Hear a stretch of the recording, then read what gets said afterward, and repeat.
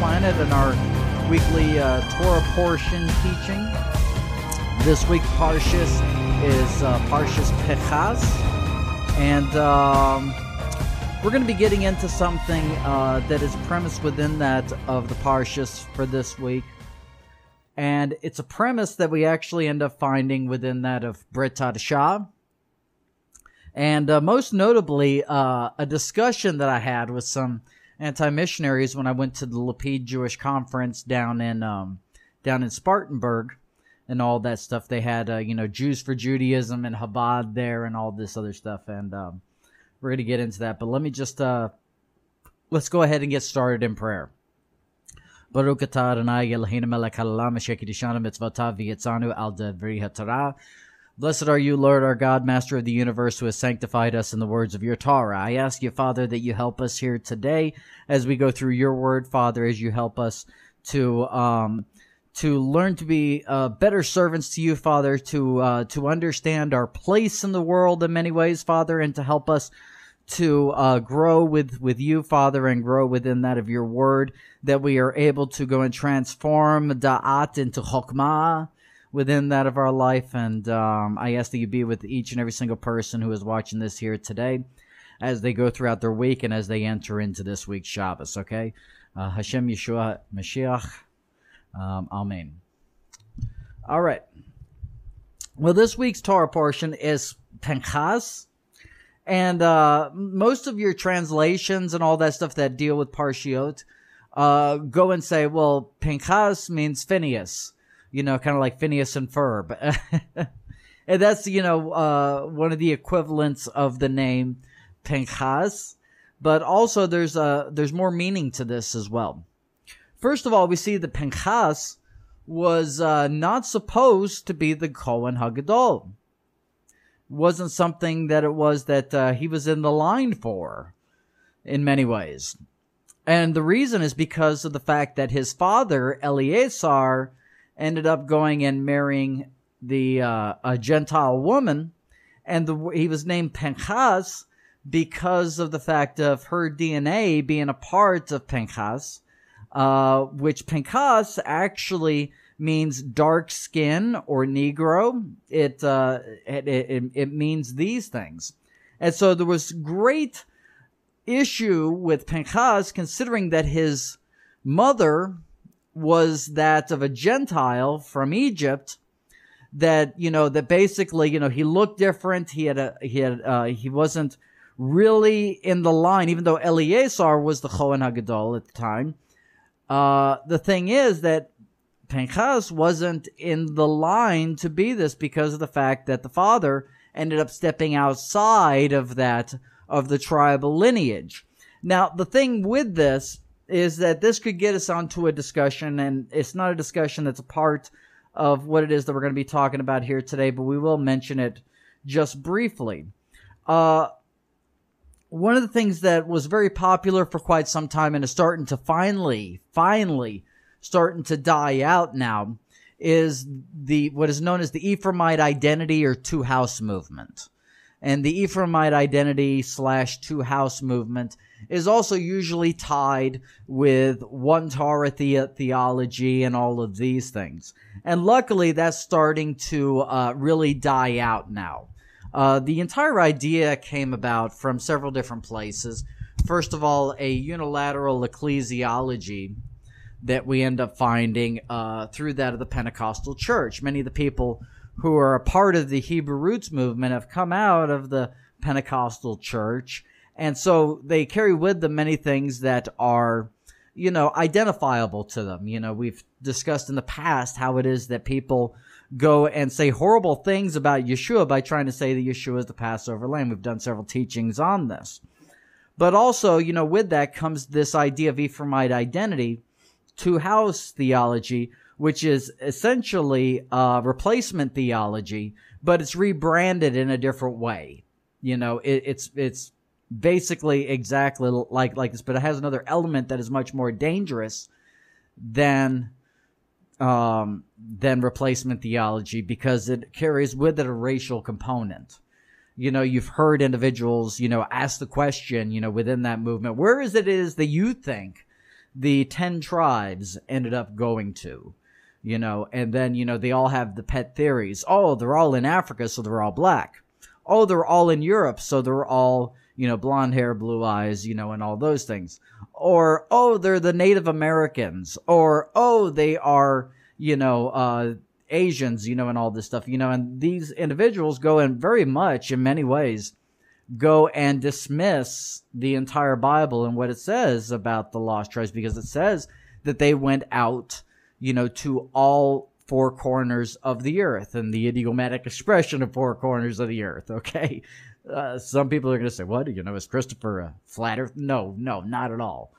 That's an idiomatic expression that these individuals know nothing about, sadly. But yeah, this is what it is that the Bible says in terms of this, and this is why it is that you have, Jews in Russia, you have Jews in China, you have Jews in Australia, America, Europe, everywhere, all four corners of the earth do we have Jewish individuals. But then you have, the two house individuals, and this is why it is that I do not associate with the Hebrew Roots movement or the two house group, is that you have people that are being that are big names within there, saying, well, because of the fact that I'm, from Spain, or from Costa Rica, I am, a Cohen and all these things, which is just utterly ridiculous. And then you have the guy in, where is he, Great Britain or somewhere? I think his name's Matthew Nolan, who says that Hitler was actually a really good guy, and the issue was those Ashkenazi Jews. And these are people that are big names within that of the Ephraimite identity, two house, Hebrew Roots movement, and so the thing about it though is that people give me a hard time because I am rather hard on the Hebrew Roots movement, and rightfully so, because of the fact that when you start, allowing people like this to be your quote unquote leaders of a particular movement, there's some huge issue, because all of these things have, racial components to them and all that stuff. This is the exact same thing that Adolf Hitler taught, as a matter of fact. So then you have the groups like the Black Hebrew Israelites who try and claim that all the Jews are black. You have, the Aryan theology individuals that, believe that is blonde hair, blue eyed. And then you have, all the others that we mentioned before. And the thing about it, though, is that we see that there was, that basically it's like, it doesn't have anything to do with your walk. It has nothing to do with your faith. It has nothing to do with your connection with Hashem. In fact, your connection with Hashem, based upon these people, deals with the fact of what color your skin is. And if you ask me, that's just, the definition of racism. Just the very definition of it. So, so what we have here, again, going back to what it was we were talking about, we have Pinchas, who wasn't supposed to be the Kohen HaGadol. We see that Hashem goes and has a covenant with Pinchas, and goes and says that his priestship will be, through quite a long time. As a matter of fact, says that that basically everything would be based upon and built up from that of Pinchas. So the thing is that you heard me mention at the beginning that I said that I was going to discuss how it is that this played into when it was that I went to the Lapid Jewish conference in Spartanburg and got to be the keynote speaker over there. When I was going over there, what was happening was there was all of these individuals from Jews for Judaism, as well as Chabad and all these things, and they brought out all their guys to go and, say all these things and try to keep Jews from going in there, and their major role, they say, is to keep Jews Jewish.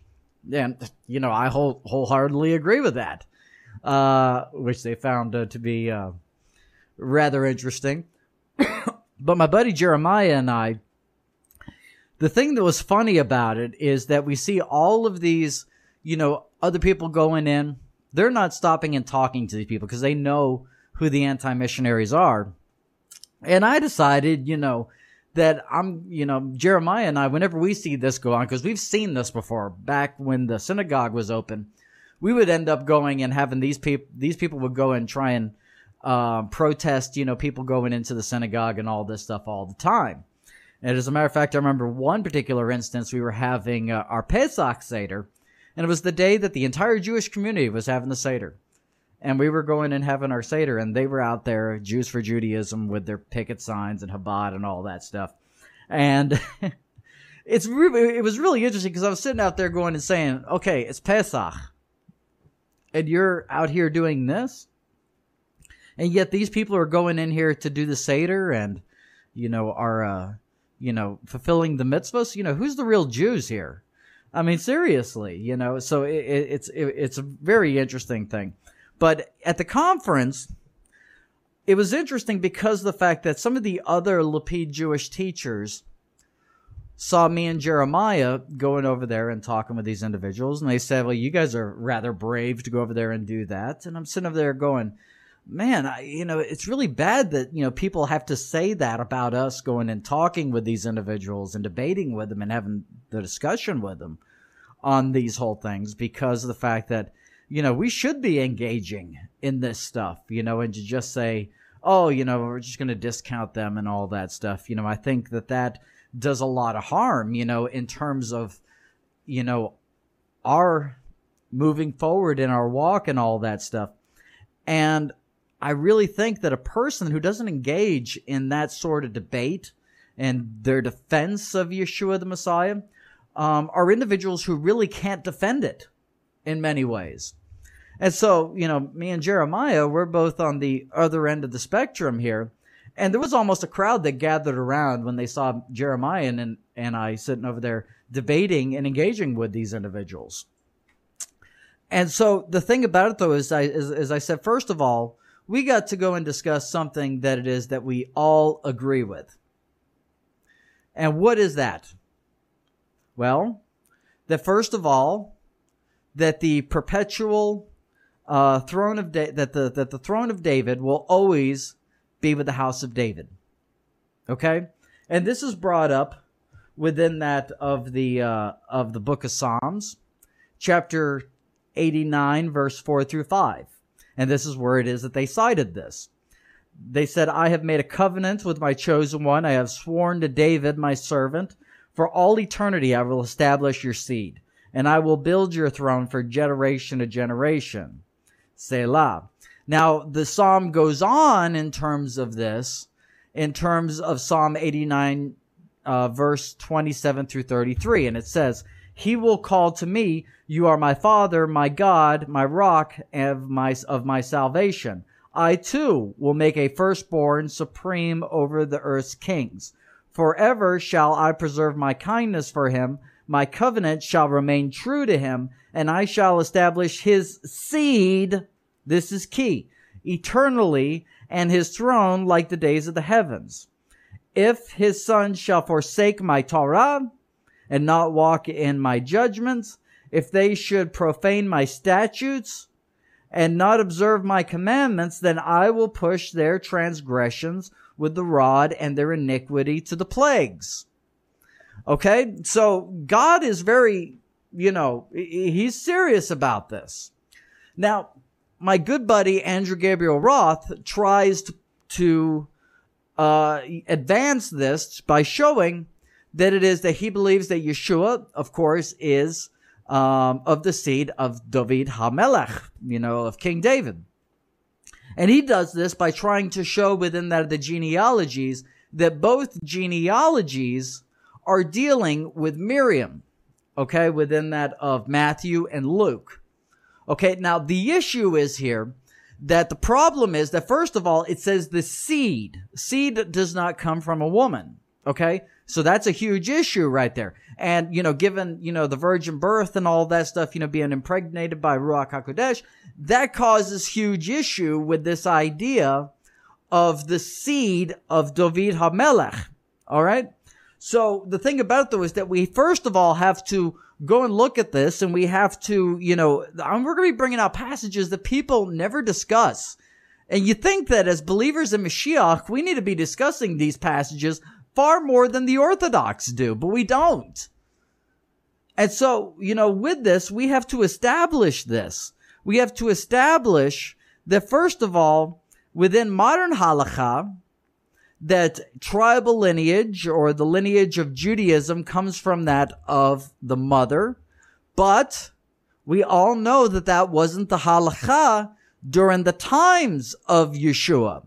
And the thing about it, though, is that I can actually show you how it is, and that's what we're going to do here today, how we tie the old halakha and the new halakha together. How it is that there is no way out of this, that Yeshua is indeed the seed of David HaMelech. All right?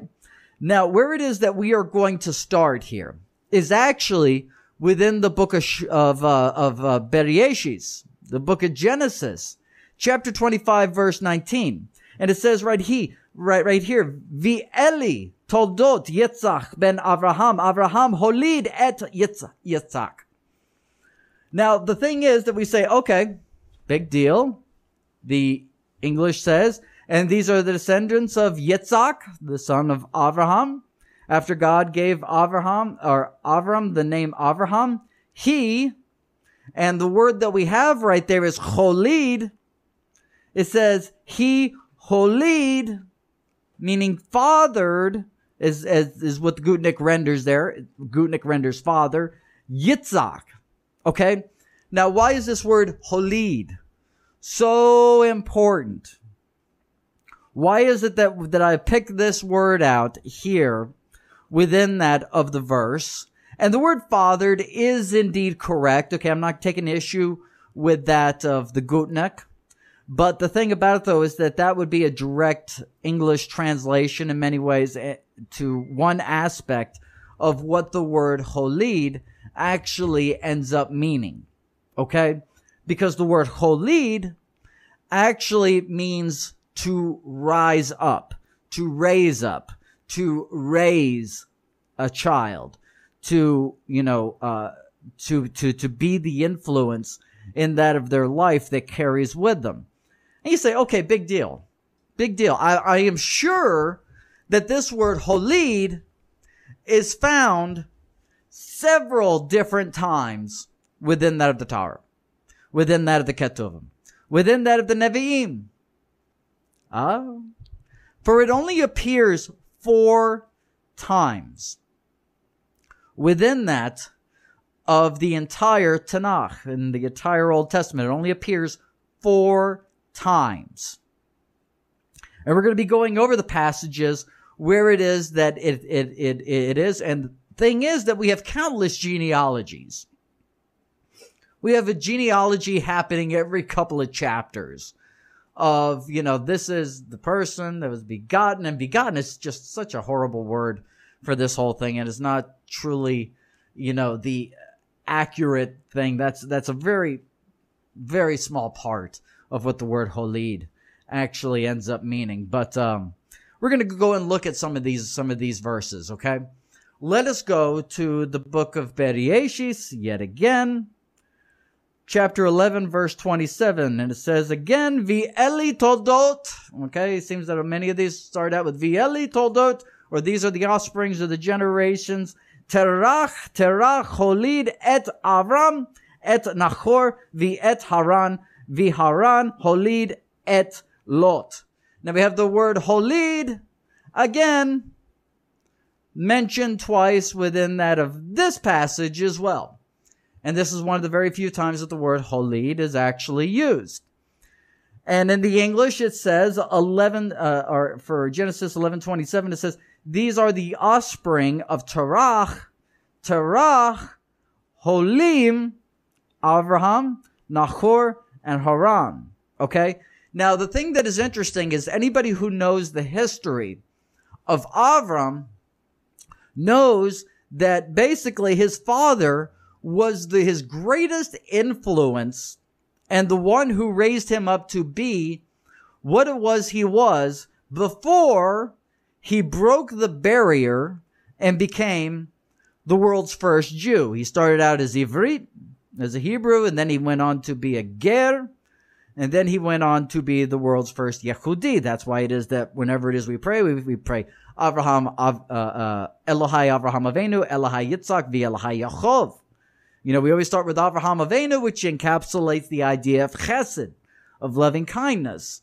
And he is also considered the first Jew. So therefore, we must start out our walk within that of chesed, of learning to be, to encapsulate chesed, loving kindness, which fulfill the two most important mitzvahs. Okay?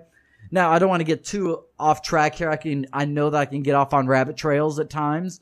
And, I was in danger of doing so right there. And I'm not going to go for it. But those who know the story of Avram know that Avram ended up going and selling idols within that of his father's store. His father, Terach, was an idol maker.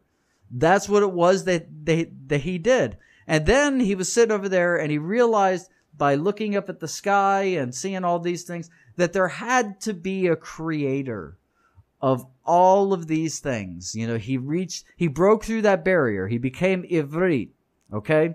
He was starting out on his journey at this point by starting to worship the God of Abraham, Isaac, and Jacob, which he was the first, of course, of the three. And so with that, what happened was his father goes out of town, and then Abraham goes and takes a hammer and goes and smashes all the idols, except for the biggest one. And before then, a bunch of people would come in and he'd say, why is it that you go and, worship something that was created only a couple of days ago, for customers coming in there trying to get them not to buy the idols.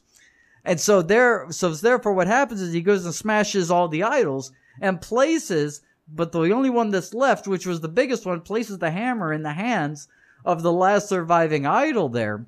And he goes and he says, well, what ended up happening is I was going and, I gave out an offering to the idols. And then what happened was this one got mad and he goes and smashes all the others. And basically Terach goes and tells Avram, he says, this thing is made only but of clay. It has no influence to go and to be able to do the things that it is that you say that it did. And Abraham looks at him and he goes, exactly. And so we see that Avram was considered a goy, possibly a nochri. Nochri is one notch below that of goy, of the various levels of Gentile, and goy has no relation with that of the God of Abraham, Isaac, and Jacob. Nochri really doesn't. They're the ones that would go and have sex on idols and all these things and offer their children to idols and all these things. This is what the Nochri did. They were the worst of the worst. And it's possible that Abraham was possibly a Nochri. I know most of our things that Torah Shebi Pei say that it is that he was a goy, and we see that within that of the Hebrew of the Tanakh, he was a goy, and that's where he started. Became the first Jew going through the levels of observance. This is why it is that Paul goes and refers to the people he's writing letters to as B'nai Avraham, that it is that they have to start out, considering that they were Gentiles, they have to start up by going up the ladder and not just, automatically, oh yeah, I'm Jewish now. That's not the way that it works. Okay. And so, so we see how it is that Terach's influence was on that of his son Avram. Okay. Now we have another instance within that of the book of Bamidbar, the book of Numbers, chapter 26, verse 29. And it says, B'nai Manasseh le machir mishpachat ha-machri o mecher holid et Gilad le Gilad mishpachat ha-Giladi. And so we have the descendants of Manasseh, and the Machari family descended from Machar. Machir fathered, or Holid, Gilad, and Giladi family descended from Gilad, as we see there, okay?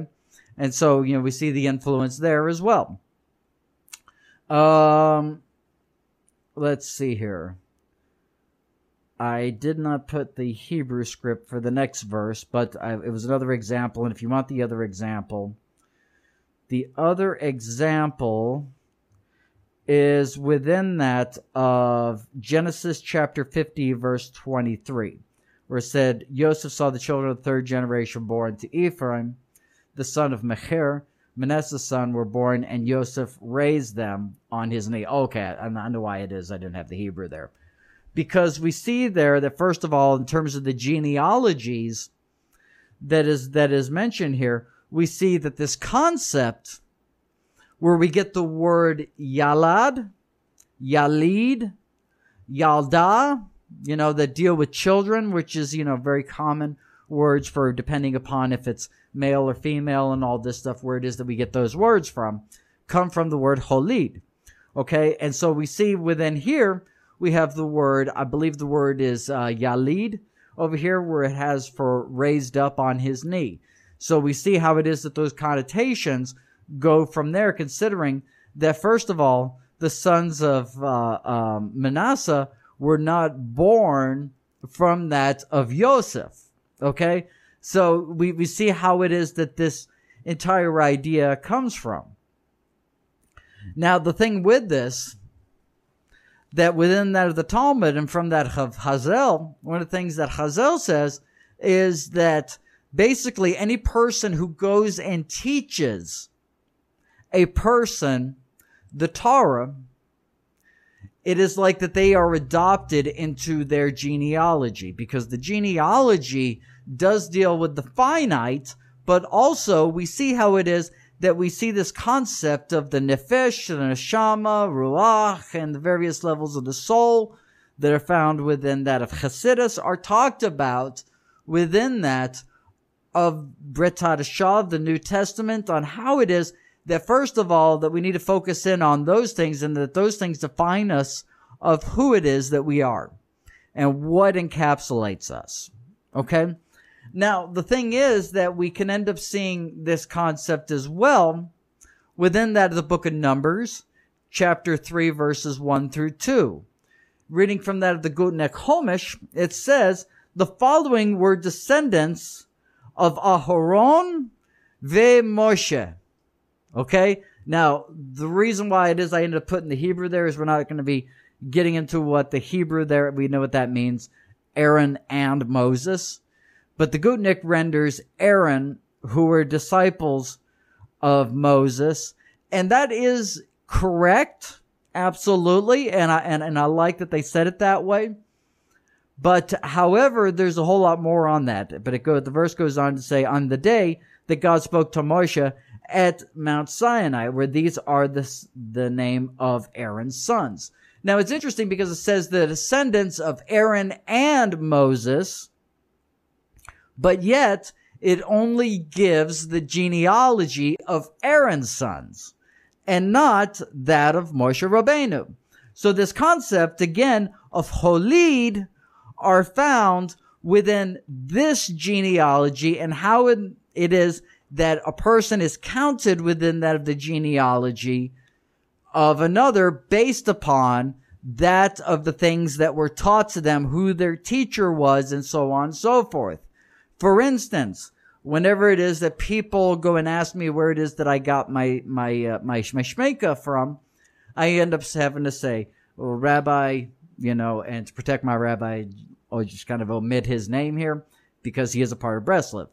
And then I say, well, his genealogy goes, his rabbi was so-and-so, so-and-so, so-and-so. So there's a genealogy that I end up having to give through that of my education, my learning, and so people can identify my halakha and my genealogy whenever it is that I may have a talmid, that it is that I need to, go and give that to, so they can trace back that genealogy in terms of,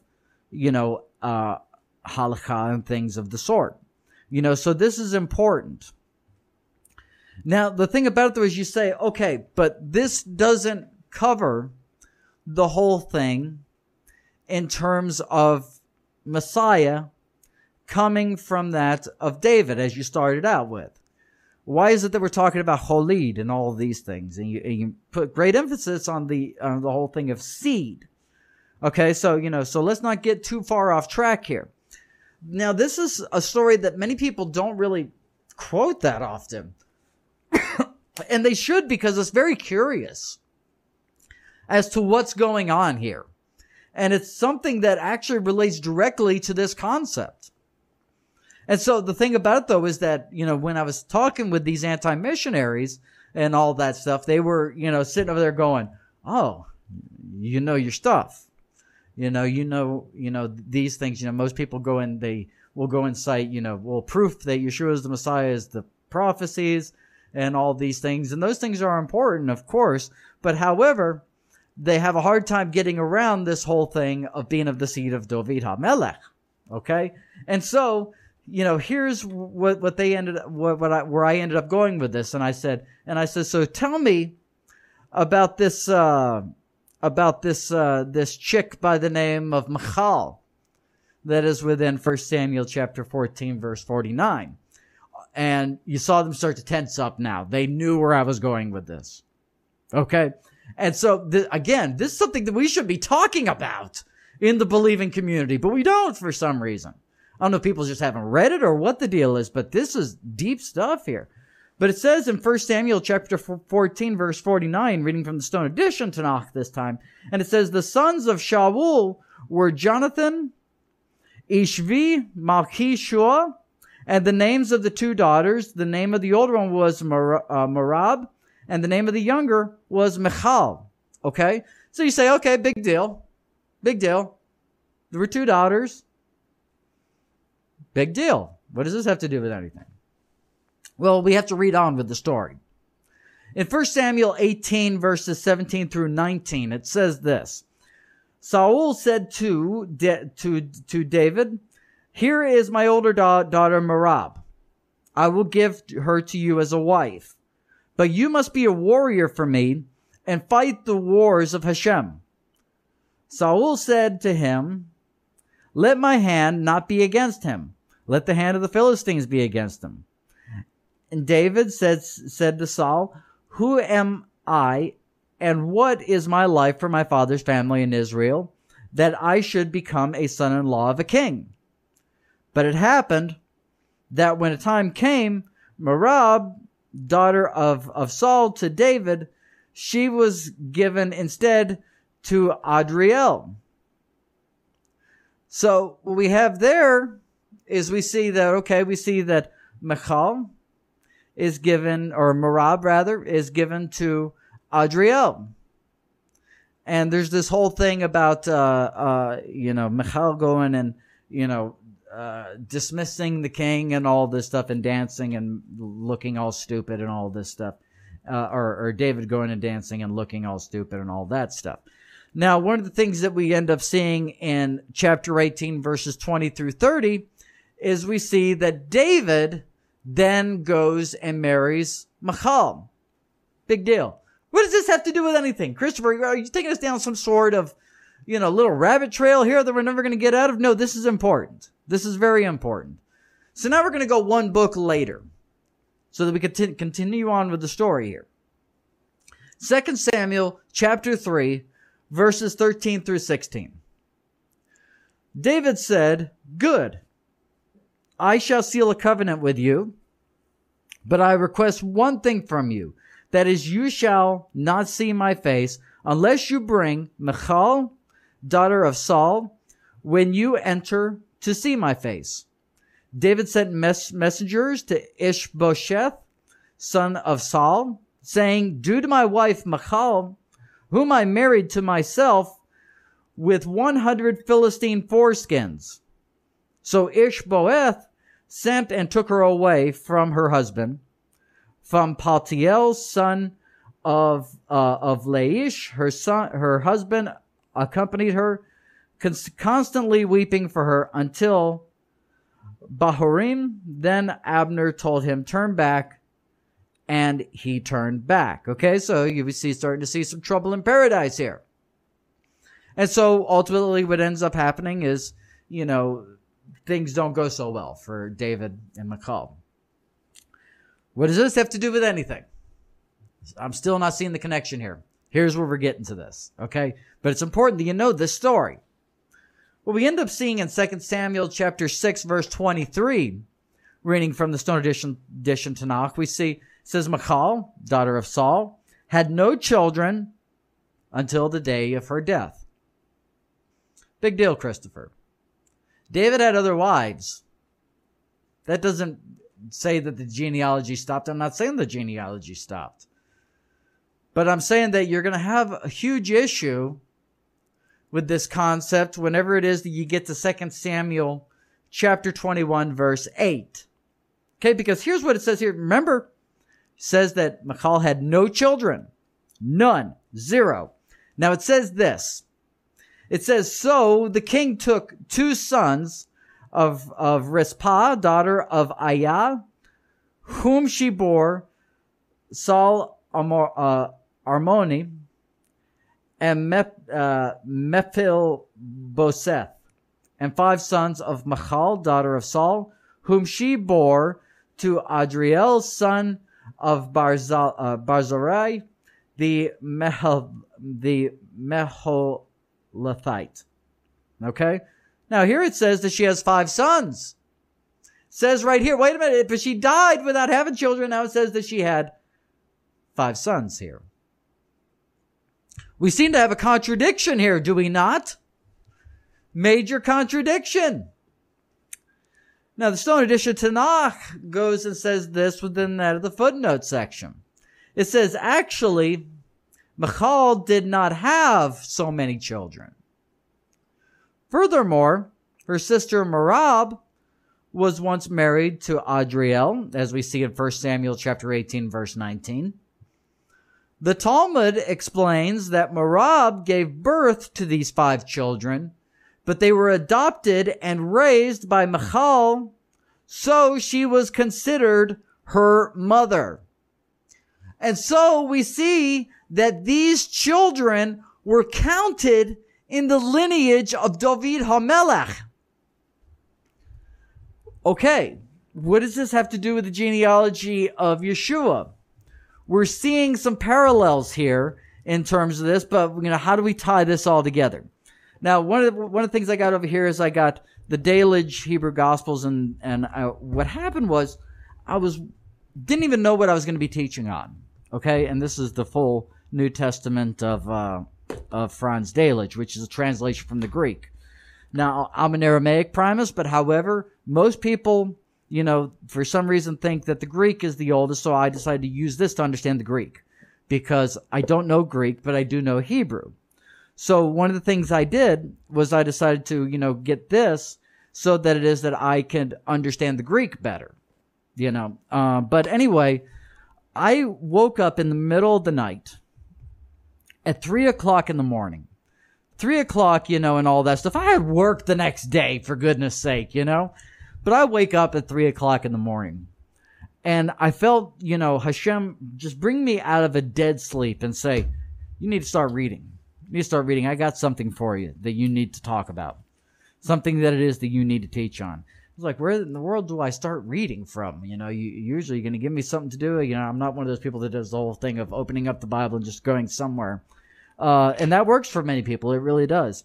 But what was happening was this was sitting right by my bed. Okay, it was right on my nightstand. And the thing is that, I have been meaning to just go and read all the way through the Hebrew and all that stuff of Franz Dailage, and didn't do it. And for those who don't know Hebrew but still want to learn a little bit about Dailage's translation, we got the Gospels here that have the Hebrew and English together. This one's just the Hebrew. And so the thing is that I go and I open up Matthew chapter 1, and all that stuff right there at the beginning. And I just go and I start reading. I'm going through the genealogy here, and it was interesting. I was like, why in the world is this particular word? And you guys can guess what word it is. That is all throughout the genealogy that is just rarely used within that of the Hebrew of the Tanakh, And it's the word holid. The word holid is used I kind of wonder how it is that First Fruits of Zion rendered the word holid in Matthew chapter 1. As a matter of fact, it uses the word fathered, the same that they did with the Gutnick Holmish and all that stuff that Holmenechem did, with that.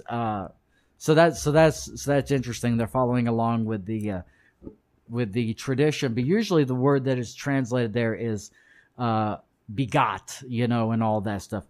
But actually, that's not the concept that is really there, because we have several other words that could mean that, but that don't have the highest level of the word that is within here, which is the word holid. But we see the word holid used all throughout this over and over again. So it's going and showing us, trying to prepare us for a concept that is unlike any other, that we have to talk about. Now, one of the things that we have to realize here is that we have to continue on with the narrative past that of just the genealogy. What is it that Joseph goes and does to Miriam? He goes and tells her, that she has to go away. He has to go and hide her, for a while and all that stuff. Why? Because of the fact that if it is found that she is with child, then she will be stoned, because of the fact that this is something that a lot of people don't understand and don't ever talk about. She was betrothed unto Joseph. Now, does anybody know about the entire commandment of betrothal within that of Judaism? What actually your legal status is during that time? Many people don't realize this. The betrothal period is basically where it is that you live together. You operate as a married couple in many ways. But however, at the same time, you don't have sexual relations.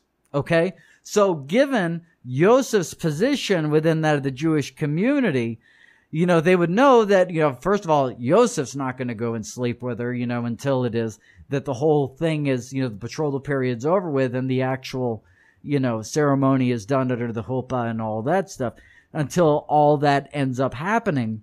So basically, she would end up being, said to be a zona or something like that, and, possibly, be stoned to death and all that stuff. So he goes and sends her away. But the legal status of a person who is betrothed within that of Judaism is considered to be married. Okay, so this is key here. This is key. This is where this ties it all together. And after it is that when I said this to the anti-missionaries, they didn't want to talk about anything else after this, because they said, you're right. Yeshua of Nazareth is a part of the seed of David HaMelech, of King David. It can't be refuted. And so the thing is that I wonder why it is that nobody ever talks about this and understands that when a person is betrothed, that it is that they are legally now married to that individual, but yet there are certain, as I guess we could say, benefits or certain things that it is that are not a part of the relationship until, the whole ceremony under the chuppah and all that stuff. And the thing about it, though, is that after having this conversation, I was actually really sad. And I'll tell you why it was that I was really sad. I was really sad because of the fact that you heard me mention many times that this story of David and Michal is never mentioned in Messianic circles, Lapid Jewish circles, or that of the Hebrew roots. It's never mentioned. This should be something that we should know better than anybody else. This should be a core part of our understanding of the genealogy of Yeshua.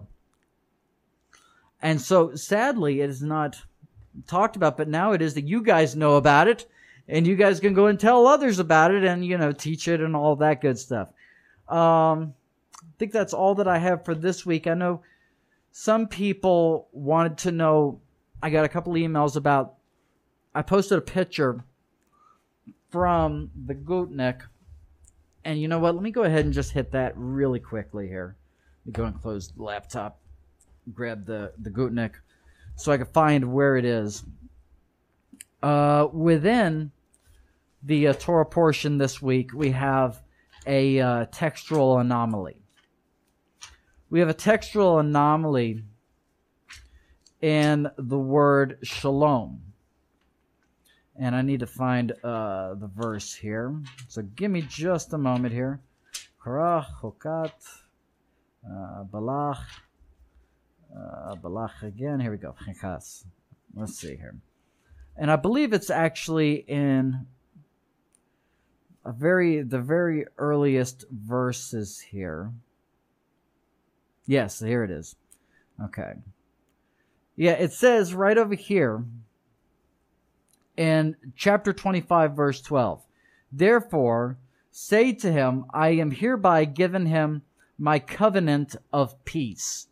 Now, the thing with it is that right here, for the word shalom that is within this verse, the very last word in verse 12, we have the word shalom in the Hebrew. Now, the Masoretic text has a vav, which is broken. Okay? And it actually, some have tried to say, well, basically, it's not a broken vav. What it is instead is that it's a yod. And the yod goes and has the nakud underneath it. But sadly, the thing about this thing that kills this entire argument is that early forms of the Masoretic text had the nakud on top. Okay? It wasn't until much later, in later codified versions, where it is that the nakud went to the style that we have now, which is the nakud on the bottom. Now, in the earliest, it was on top, and sometimes it was, just all over the place, to just, some gobbledygook.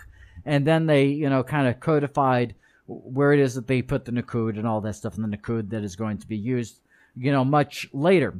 In those early forms, we see the same thing with the broken vav, so it's not nakud.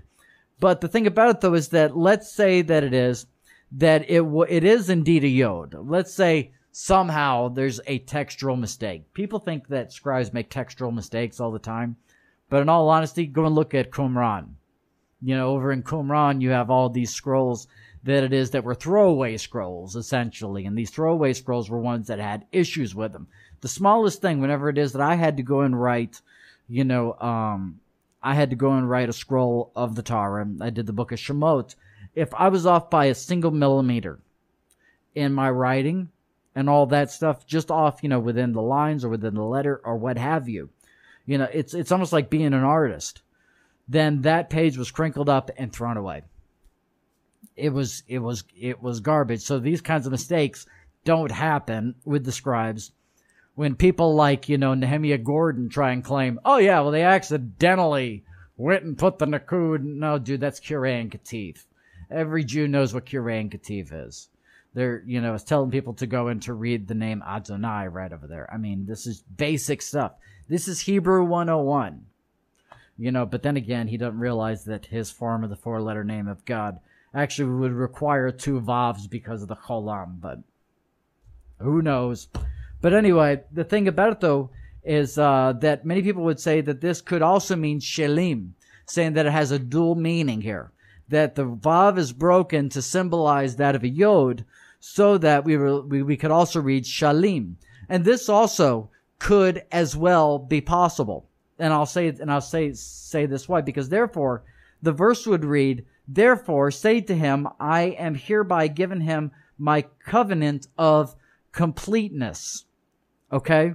And so with this, we see also a parallel to that of Mashiach as well through this, and how it is that we talk about how a person is complete through that of Mashiach, that is talked about by that of Rav Shaul, and the entire concept of I am Anochi HaDerech, HaEmet, and V'Hachaim.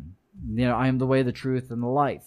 This entire concept of completeness through Mashiach, is something that is definitely found, that we see the parallels from that of Pinchas through that of genealogy as well. So it would make sense that this is a possibility, that it could also be read as Shalim, as opposed to Shalom as well, that there's a dual meaning there. And so therefore, I would say that if you are reading this in the shul, read it as Shalom, but have Shalim in the back of your mind at the same time. Okay?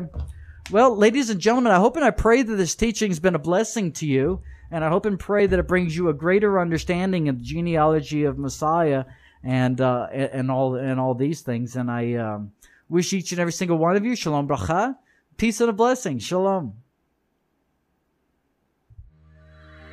So you want to learn Hebrew or Aramaic, or maybe both? Make sure to check out HebrewandAramaic.com. All three of the instructors on the website have accredited Moray licenses to teach the languages that they teach on the website. You can take the lessons on your very own time, and they even have a Roku channel so you can learn from the comfort of your very own couch. With over 200 videos going step by step through the languages and all the various scripts, and over 100 PDFs of exercises and quizzes, this is the most thorough set of lessons that you'll find anywhere on the languages of the Tanakh and the Brit Hadashah. So visit HebrewandAramaic.com today and sign up for only $15 a month.